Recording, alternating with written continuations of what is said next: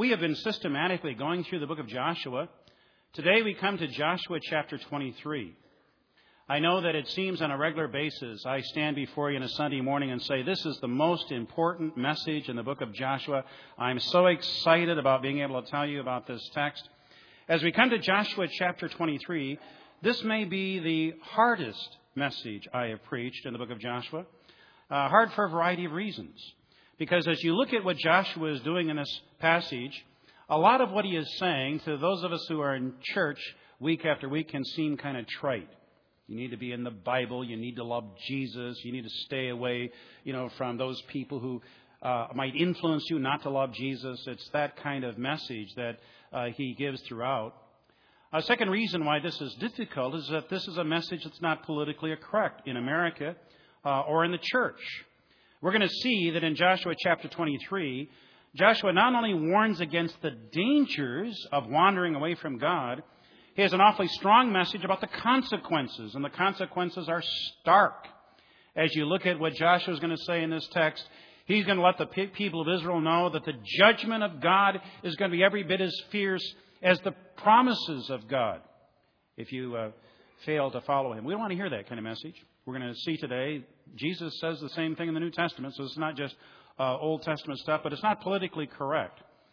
And so as we start today, if there ever was a week where I need the Holy Spirit of God to be our teacher, it's this week. So would you pray with me as we start? Heavenly Father, as we come before you today, I recognize that what we're about to see in Joshua 23 is not politically correct in America today. It's not what we want to hear in the church. We don't come to church to find out that there's a God in heaven who is going to say to us there's consequences if we don't follow Him. We don't want to hear that there may be the possibility that there might be some who might in some way be judged for their disobedience. We'd like to know that every one of us, no matter who we are, no matter what we've done, automatically are going to go to heaven and will always receive your blessing whether we're obedient or not. And so, Father, I pray by your Holy Spirit that you will teach us today what I am incapable of communicating. I pray that as we look at this text, you'll make it come alive to us. We don't want to just study Joshua 23 and have a better understanding of what Joshua said to some folks in 1300 BC. Lord, we want to know what you're saying to each and every one of us in this room this morning. And so speak to us by your Spirit, and for Jesus' sake, we pray. Amen. Few people know that both sets of Ernest Hemingway's grandparents were committed evangelical Christians. The grandparents on his father's side were very close friends of D.L. Moody. D.L. Moody, the evangelist at the turn of the 1900s, who was used by God to see countless thousands, tens of thousands, come to faith in Jesus Christ.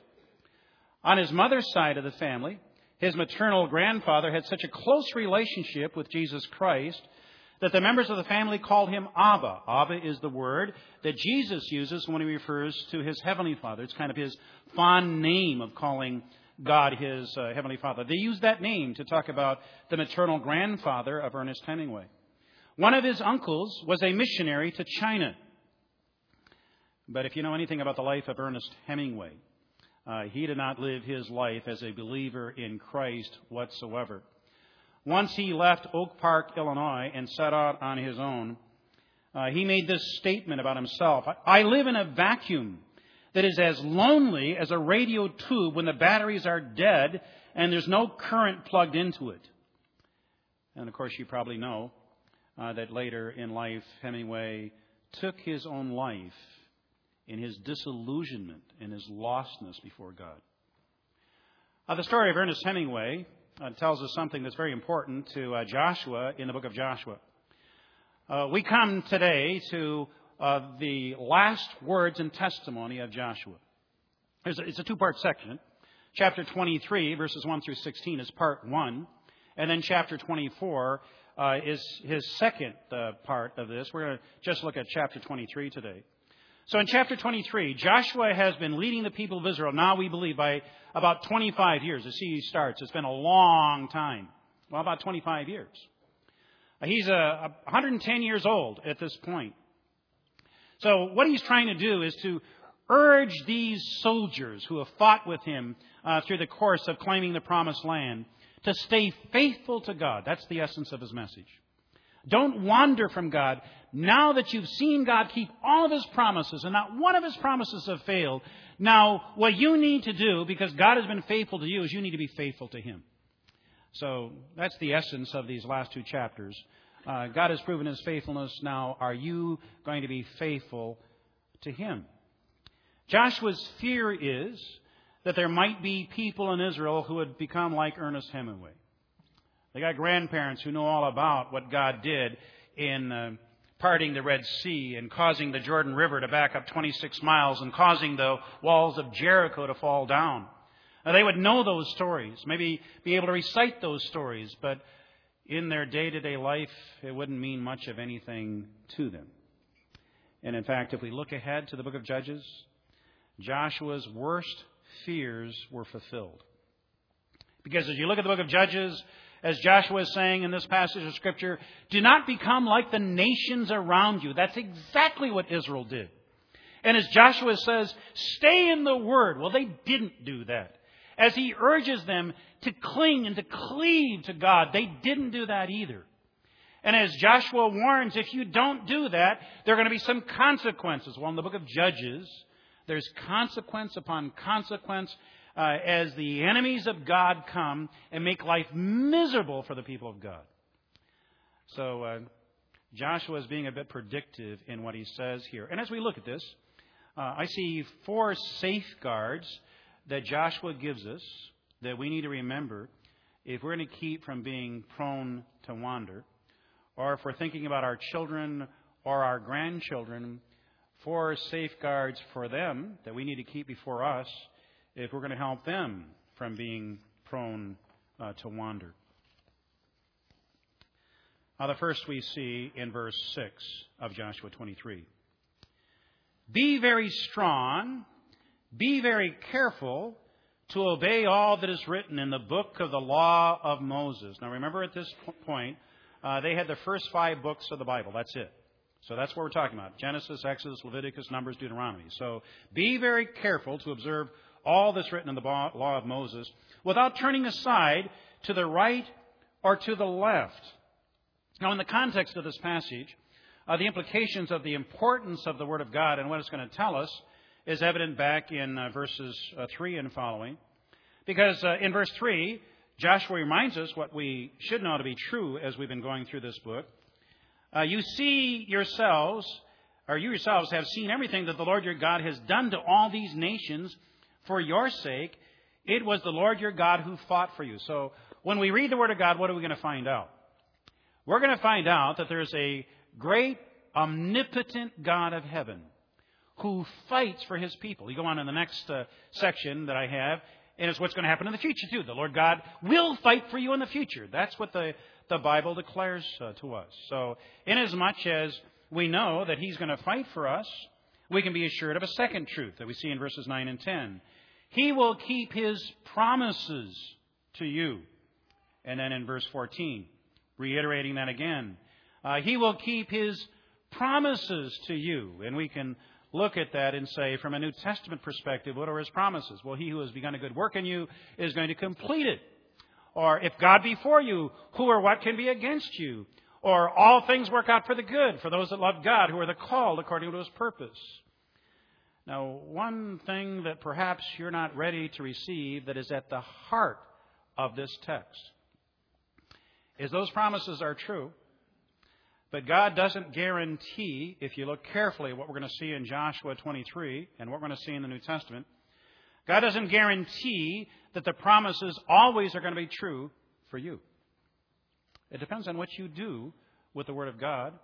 It depends on what you do in your relationship with God, because this text, the part that's not politically correct, says, if you're disobedient, if you wander from him, if you turn your back on him, well, don't expect to claim the promises of God.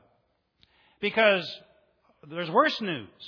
As you look at this text, God says, if you disobey me, and if you don't seek me, and if you don't cleave to me, there's going to be snares, there are going to be traps, there are going to be whips on your back that you're going to experience. That's what this section of Scripture says. And as I said, in a bit, we'll see some New Testament texts that say the same thing. The clear implication of this, you get away from the negative stuff, is that the good news is God says, if you're really following me, you can claim the promises. If you're really following me, I will fight for you. We had a fellowship time, or I should say the Navigators Sunday school class put on a meal for Teen Challenge last week across in our fellowship hall. And I went across, I tried to make it to each table and find out, who was there and how long you've been in Teen Challenge and tell me a little bit of your story. And as I was going from table to table and having those kids talk to me about their story, what I heard over and over again from almost everyone who was talking about their story was, today, what I know is that I got to be in the Word of God, and I got to be in prayer, and I got to get to my little brother and my little sister, and I got to tell them, you got to get in the Word, you got to be praying. Now, as I thought about that, I remember an incident that happened in this church. I guess probably a year or two ago. If you were here last week, Spencer Ciatti, who grew up in this church, was one of the ones who gave a wonderful testimony of how he had gone to Florida and he'd run from his parents and run from God. And then he came back here to Minnesota. He was arrested and then given the option of going to jail or going to Teen Challenge. He went to Teen Challenge and God got a hold of his heart. If you saw him last week, the suit on and the smile on his face, he sent me an application this week because he's applying to be a student at Northwestern College. And he's thinking about doing ministry now. So it's incredible transformation in Spencer Ciatti's life. But I stood out in the foyer about a year ago as Tony Ciatti's older brother, who'd also gone through Teen Challenge, was standing next to Spencer and me. And he turned to Spencer and he said, Spencer, what you need to do, Spencer, you got to get in the Word. You got to be praying. And Spencer had this glazed look on his face. Stuff had just gone right over the top of his head. And for the next year, he ignored that counsel of his brother because he just couldn't see it. He couldn't see it. And that's my concern as I share something as trite as get into the Word of God, because I know that we can have the glazed look. We can say, oh, yeah, that's that legalistic stuff. You got to do the Bible, read the Bible. And if there's no power in it, well, then don't do it. If you can't meet the living God in it, well, then I wouldn't recommend it. If God isn't the God who keeps His promises, well, it's a waste of your time. If the God who has written this word for us through His messenger is not the God who's going to fight for us, well, why don't you read Reader's Digest instead? But Joshua in this text is reminding us of the truth. Our God is a God who fights for His people. Our God is a God who keeps every single one of His promises. And what He is saying is, people of God, believe that. Stand on that. Let that motivate you to say, I want to read the Bible by myself because I want to meet the living God.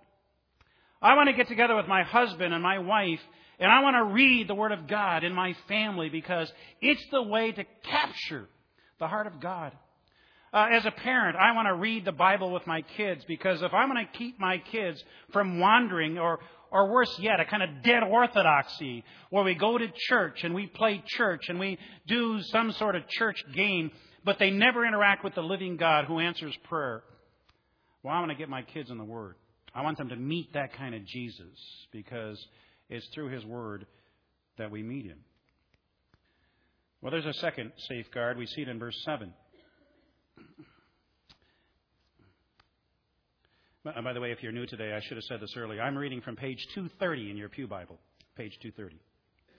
Do not associate with these nations that remain among you, and do not invoke the names of their gods or swear by them. You must not serve them or bow down to them. So we need to keep from wandering. We need to stay apart. We need to remind ourselves what Joshua is saying, particularly what Joshua is saying. Remember, as we've gone through this book, we've noted that the book of Joshua is the book of promise. God had made a promise to Abraham some 700 years earlier. The promise was, Abraham, miraculously, I'm going to give you children. And Isaac was the first child that God gave to Abraham and Sarah through a miracle of God. And then through these children, I'm going to give you a nation. And then Abraham, I'm going to give you a land. And Joshua was the one for God that is claiming that land some 700 years later. And remember, we've gone through the book. The reason it took so long is that God wanted to give those Canaanites 700 years to repent of their sin and turn to Him. That's why He waited 700 years. And then the third thing that God says in Genesis 12 and 15 and 17 is that the nations are going to be blessed by you and your family and the nation that comes from you, Abraham. So what is God's goal? Well, God's goal is for us to invite our friends to the Phil Donner event this week, because He wants the nations to be blessed. God's intent is for us to invite our friends to something like the Edge of the Spear. Joan and I invited our neighbors to the Edge of the Spear, and they had a hockey tournament. So then they said, well, how about we just go to a movie and dinner later? So we'll be taking our neighbors to something other than the Edge of the Spear. I'm not quite sure what. But the point is, we're to reach out to our neighbors and our friends, because God's expectation is that we as the church, the people of God, are to allow the nations of the world to be blessed through us. So it's not, don't ever associate with people who don't know Jesus. That is not what this is saying at all. Well, what is it saying then? What it's saying is that in our association with the world, we need to be careful that we don't start idolizing what the world idolizes. In our association with the world, we need to make sure that the standard of the world, what they value, doesn't become what we value. And in this chapter, it's remember what Moses said. And what's basic to Moses, what Moses said, is the Ten Commandments. So I thought I'd remind you of the Ten Commandments. This is the Minnesota version of the Ten Commandments. You betcha. There's only one God, you know. That's the first commandment. Second commandment, don't make that fish on your mantle an idol. Third commandment, cussing ain't Minnesota nice. Fourth commandment, go to church even when you're up north. Fifth commandment, honor your folks. Sixth commandment, and this is one of the more important ones, don't kill, catch and release. Seventh commandment, there's only one Lena for every Oli, no cheating. Eighth commandment, if it ain't your lutefisk, don't take it. That'll never be a problem for me. Ninth commandment, don't be bragging about how much snow you shoveled. 10th commandment, keep your mind off your neighbor's hot dish.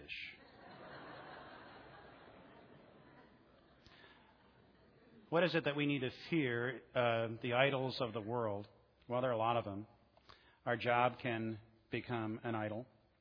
I think our family can become an idol, as it might separate us from God. A family becomes more important than God. Obviously, money can become an idol. Maybe you heard the story about the man who lived for his money, and he told his wife before he died, I want you to put all my money in the casket with me. Promise me, you're going to bury me with my money. And she said, oh, sweetheart, I'll do that. Well, then he died. And before they closed the casket, she had this little box that she brought up and she put on his chest, and they closed the casket. One of her closest friends who knew about his request came up to her afterwards and said, now, I know that your husband was insisting that you bury him with all his money. You didn't do that, did you? And she said, yes, I did. What do you mean you did that? How could you do that? She said, well, I wrote him a check.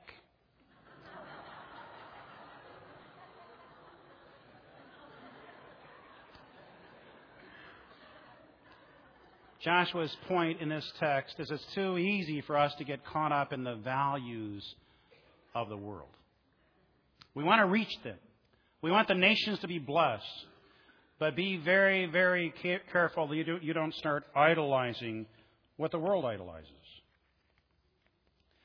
The third safeguard here is in verses 8 through 11. This is the one that hit me the hardest, maybe because of the significance of a couple of Hebrew words that we see here. If we're going to keep from wandering, we need to stay close. Look at verse 8. But you are to hold fast to the Lord your God as you have until now. Now that phrase, hold fast, translate the same identical word in the Hebrew text that we see in Genesis 2:24. Genesis 2:24 is that text that says, for this cause a man shall leave his father and mother and cling to his wife. That's the word that appears here. Cleave or cling. Same word as in Genesis 2:24. This is a word that's used in the Old Testament to describe the way that crocodile scales stick to the side of crocodiles, or fish scales stick to the side of fish. It's an inseparable kind of clinging. Now, you even think of it in terms of the relationship with the husband and wife. What is Moses saying in Genesis 2:24? What he's saying is there are occasions in our relationship with our spouse where we might let our parents get in the way. Maybe it's we're catering to mom and dad and it hurts our spouse somehow. I'm sure all of us have seen evidences of that. And the point of the text is, if you got to make a choice between honoring your father and mother and loving your spouse, you love your spouse. Because you're to cleave inseparably to your spouse. Now, with that picture in mind, what does this denote to you about our relationship with Jesus? Cling to Jesus. Cleave to Jesus. Now, is it enough to say, well, I believe there's a Jesus? That's not clinging to me. That's not cleaving to me. I have every one of the letters that Joan wrote me when we were dating still. Every one of them.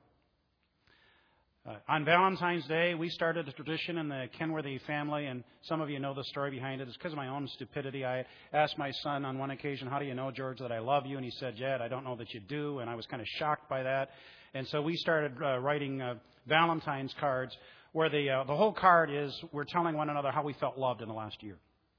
Got my Valentine's card from Michelle, and it brought tears to my eyes as she was telling me what she feels about me and her love for me. That's what we're talking about. If you love somebody, you're going to tell them, I love you. You're going to tell them how much they mean to you. You're going to want to enter into their presence and say, let's talk. And Joshua is saying, if you want to keep from wandering, if you really want to keep from wandering, if you want to keep your kids from wandering, your grandchildren from wandering, you got to teach them what it means to cleave to Jesus, to cling to Jesus.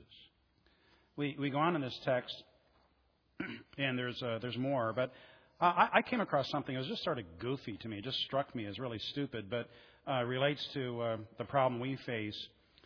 In the Izu Islands of Japan, there was research that was done on the albatross. This is a kind of duckish bird. I think we have it. There he is.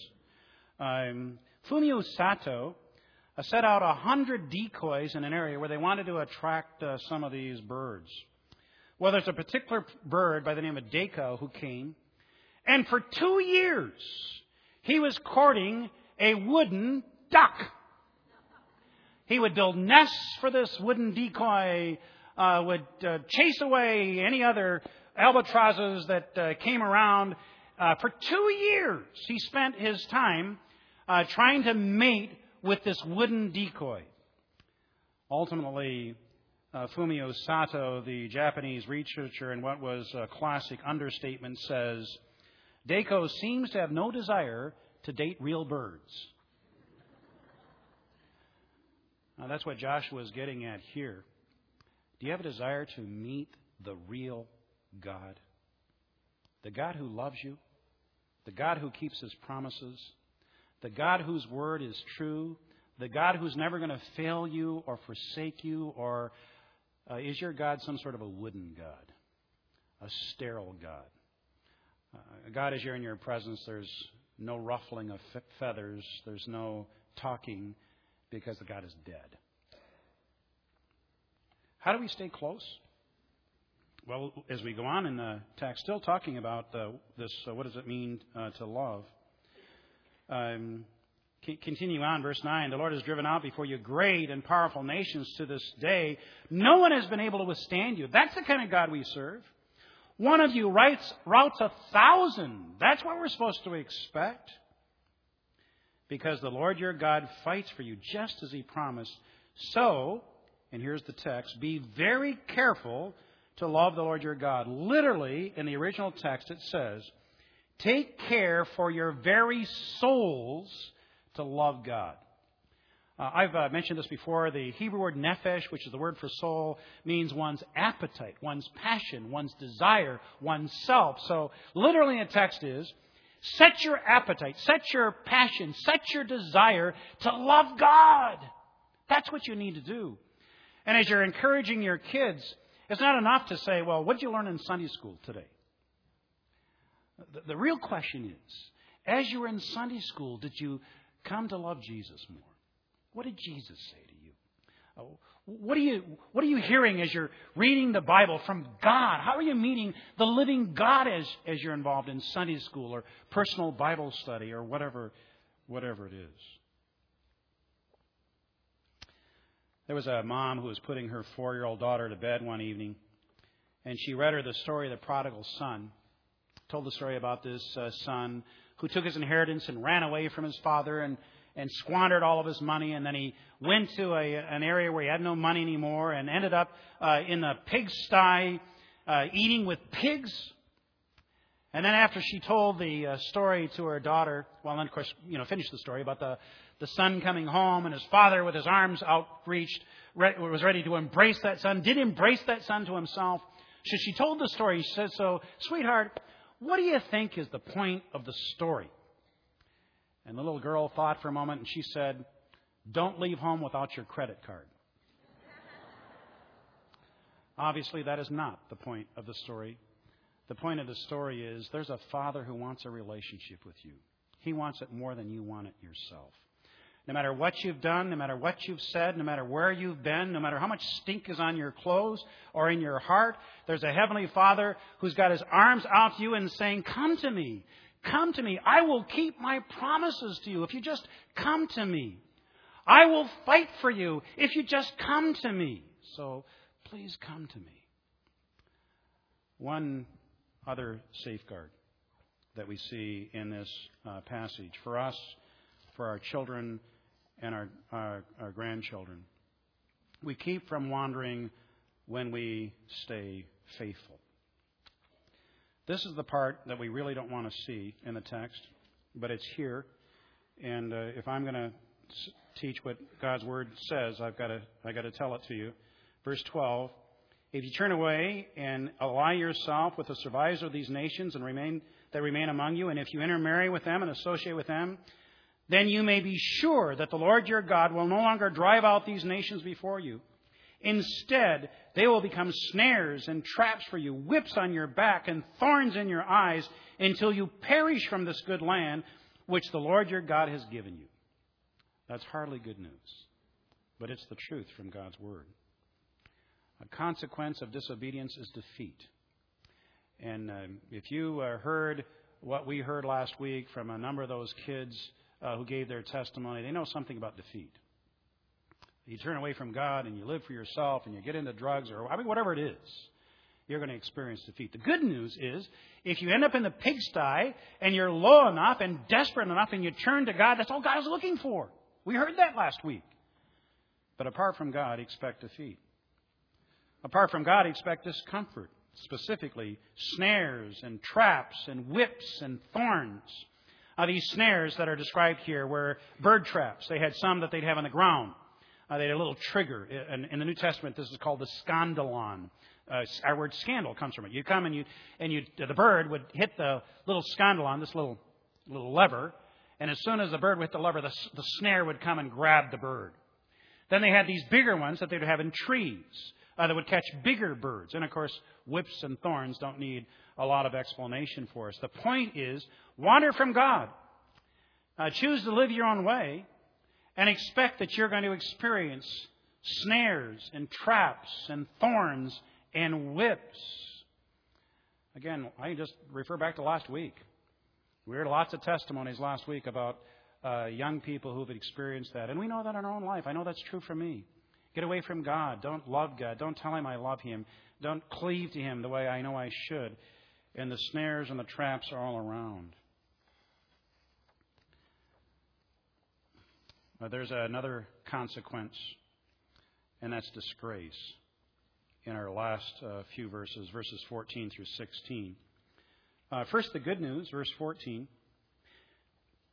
"Now I'm going about the way of the earth. You know with all your heart and soul that not one of all the good promises the Lord your God gave you has failed. Every promise has been fulfilled. Not one has failed." That is the good news from Joshua, and that's the good news from God's Word. God's going to keep His promise to you. The question is, are you going to remain faithful to Him? Notice the rest of this, the warning. But just as every good promise of the Lord your God has come true, so the Lord will bring on you all the evil he has threatened until he's destroyed you from this good land he's given you. If you violate the covenant of the Lord, the covenant, this is the type of Susan Treaty. God says, here's what I'm going to do for you, and here's, in obedience, what I expect back. I mean, that's what he's talking about. There are a lot of these Susan treaties throughout the Near East. If you violate the covenant of the Lord your God, which he commanded you, and go and serve other gods and bow down to them, the Lord's anger will burn against you, and you will quickly perish from the good land he has given you. It's not good news, but it's the truth of God's Word. And you say, well, that's just the Old Testament, isn't it? In 1 Corinthians chapter 15 and verses 1 and 2, the Apostle Paul is talking about the gospel. The gospel is that Jesus Christ suffered and died and rose again. This is the gospel that I have preached to you, lest my labor be in vain. So he's talking to the church. And he's saying to the church, there's a possibility that though you've heard my preaching, you've responded to my preaching, all my work could be in vain, depending on what you do with the gospel. Or in the book of Hebrews, in Hebrews chapter 2 and verse 1, here's what the author of Hebrews says. We must pay more careful attention, therefore, to what we have heard, so that we don't drift away from it. Do you think this author is concerned about people wandering? Or chapter 3 and verse 6 in the book of Hebrews. But Christ is faithful as a son over God's house, and we are his house if we hold on to our courage and the hope of which we boast. So you got to hold on. Or in chapter 6, in verse 4. It is impossible for those who have once been enlightened, who have tasted the heavenly gift, who have shared the Holy Spirit, who have tasted the goodness of the Word of God and the powers of the coming age, if they fall away, to be brought back to repentance, because to their loss they are crucifying the Son of God all over again and subjecting him to public disgrace. I know what some of you are saying. George, aren't you a Calvinist? What about once saved, always saved? I mean, what do you do with that? Well, I can tell you what a good Calvinist will do with these texts. A good Calvinist would look at these texts and say, these texts are not talking about people who are saved. These texts are talking about people who only thought they were saved. Because if you are a good Calvinist, you're going to say that if you're really giving your life to Jesus, you will be going to heaven. But a good Calvinist will also say there are a lot of folks who are deluded, who don't know what they don't know.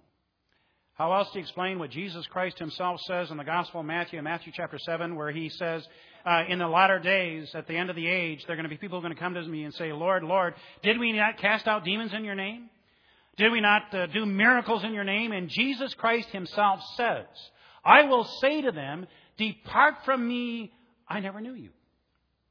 So there are people who are going to think that they are Christians and they're not even close. That's what the New Testament is saying. Or take 2 Corinthians chapter 13 and verse 5. And this is not perhaps a terribly familiar text, but notice what it says. Examine yourselves to see whether you are in the faith. Test yourselves. Do you not realize that Christ Jesus is in you, unless, of course, you fail the test? Or 2 Peter 1:10. Make your calling and election sure. Or one last verse, 1 John 5:13, where John says, these things have been written that you may know that you have eternal life. Now that begs the question, what things, John? What are the things? How do we pass the test? How do we know for sure that when we die, we're going to go to heaven? Well, there are 3 tests in 1 John. Test number 1 is the doctrinal test. Do you believe that Jesus is the Christ who came in the flesh and he died and was raised from the dead? And if you can say, yes, I do, well, that's test 1. Test number 2 is the moral test. 2 parts to the moral test. First, if you say that I do not sin, there's no sin in me, you're a liar. The truth is not in you. If you confess your sin, he's faithful and just to forgive your sin. So you've got to acknowledge that you're a sinner. You should never have a point in your life where someone says, you committed any sin this last week, and you say, no, don't think so. Not in the last month, not in the last year, not in the last 10 years. You're a liar, says John, and you fail the test if that's the case.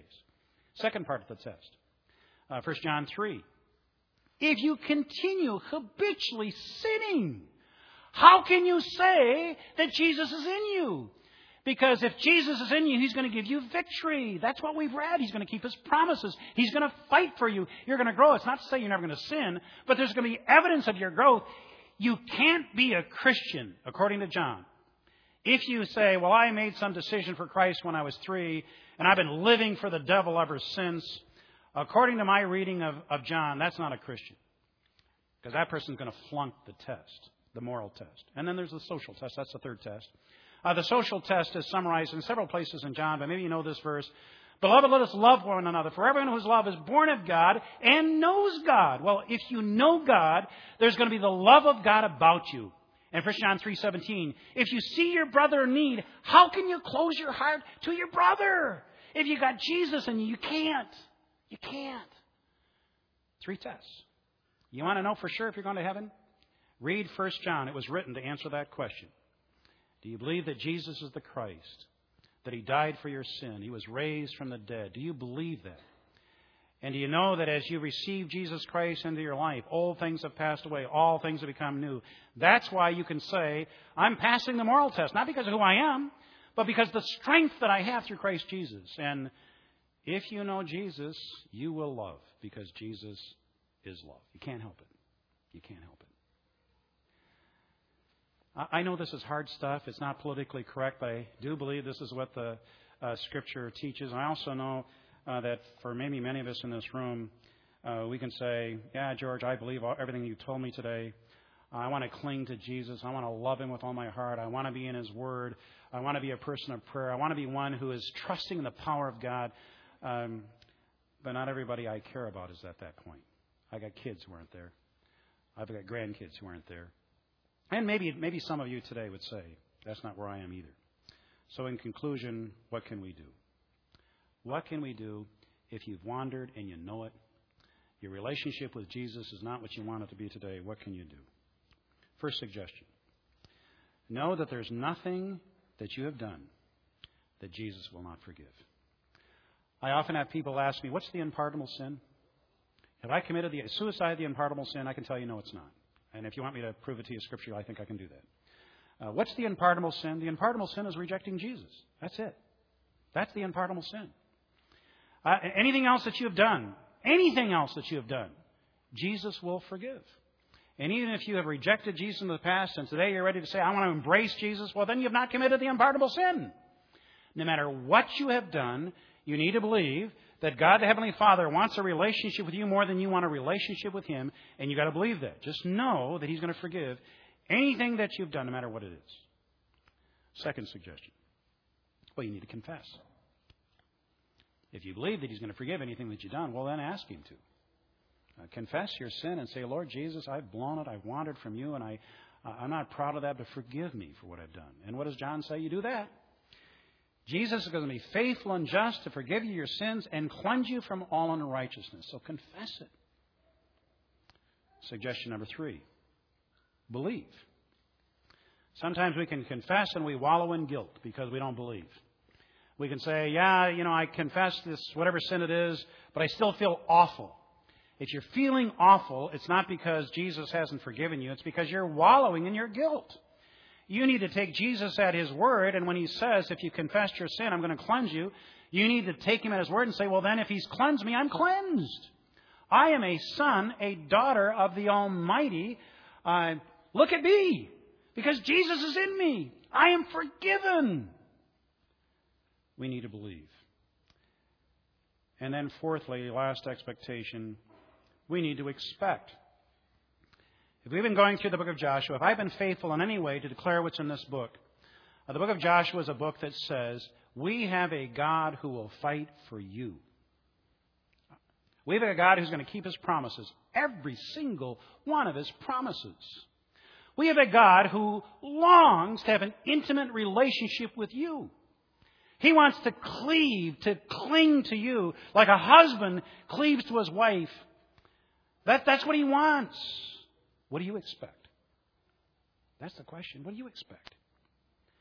Do you expect a dead Jesus who's not going to do anything, who's not going to answer any prayer, who's not going to hear you when you cry out to Him? Do you expect a dead relationship? Do you expect to have dead Bible studies where nothing happens? You open the Word and you say, oh, geez, I can't understand this, and this is so boring, and I've got to do this because it's my duty. Or do you enter into your relationship with God, open His Word, and say, I'm expecting to meet you here, Jesus, so meet me. And as you come before Him with prayer, as you pray, you're saying, God, I know that you're a God who's going to fight for me, so I'm expecting that. So fight for me. As you're reaching out to your friends and neighbors and wanting to invite them to a Phil Downer kind of event, whatever that event is, and you say, oh, I don't know if I got the courage to do this. Do you believe what Jesus Himself said? Lo, I am with you always, even to the end of the age. It's not you, it's going to be me through you. Trust that. Believe that. Expect that. Because my church is a church that the gates of hell cannot stand against. My people are a people who can claim my promises that I will never leave them or forsake them.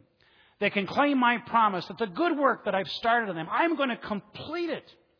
My people can claim my promise that everything's going to work out for the good for those that love God and who are the called according to His purpose. May we take God at His word and then obey. Let's pray. Heavenly Father, as we come before you, I have no way of knowing how people heard me today. I know this is not a politically correct message. I know outside of a church, probably people would hear me would say, boy, that's pretty judgmental stuff there, George. But you know my heart, Lord. I want to declare the truth of your word. I want to be faithful in sharing what it is that I see you saying. And Father, I'm trusting that you're going to do your work in the hearts and lives of the people who heard this message today. Father, if there's some in this service who know they've been wandering from you, I pray that before they leave, they'll let you know that they know that's true. That they'll know that if they just simply confess what they have done, that you are anxious to forgive them and enter into a relationship with them again. And then, Father, I pray for each and every one of us, no matter what we face, no matter how much hopelessness we've endured this last week, God, may you create in us a level of expectation that you are the great and awesome God your word says you are. That you do keep your promises to your people. That you are ready to enable us to experience the power of prayer and the power of transformed life. God, we commit ourselves to that. And then for members of our family, children, grandchildren, neighbors, friends who have no idea what it is to be in a relationship with you. Some who perhaps have said that they know you and maybe even call themselves Christians, but they're nowhere close. God, we pray that you'll give us a sense of expectation of what you want to do in their lives. And then, Father, we pray that you'll help us to be better in communicating your love, your power, your awesomeness. So those who are worshiping some sort of a dead duck decoy may find the real thing through Jesus Christ. We pray in His name.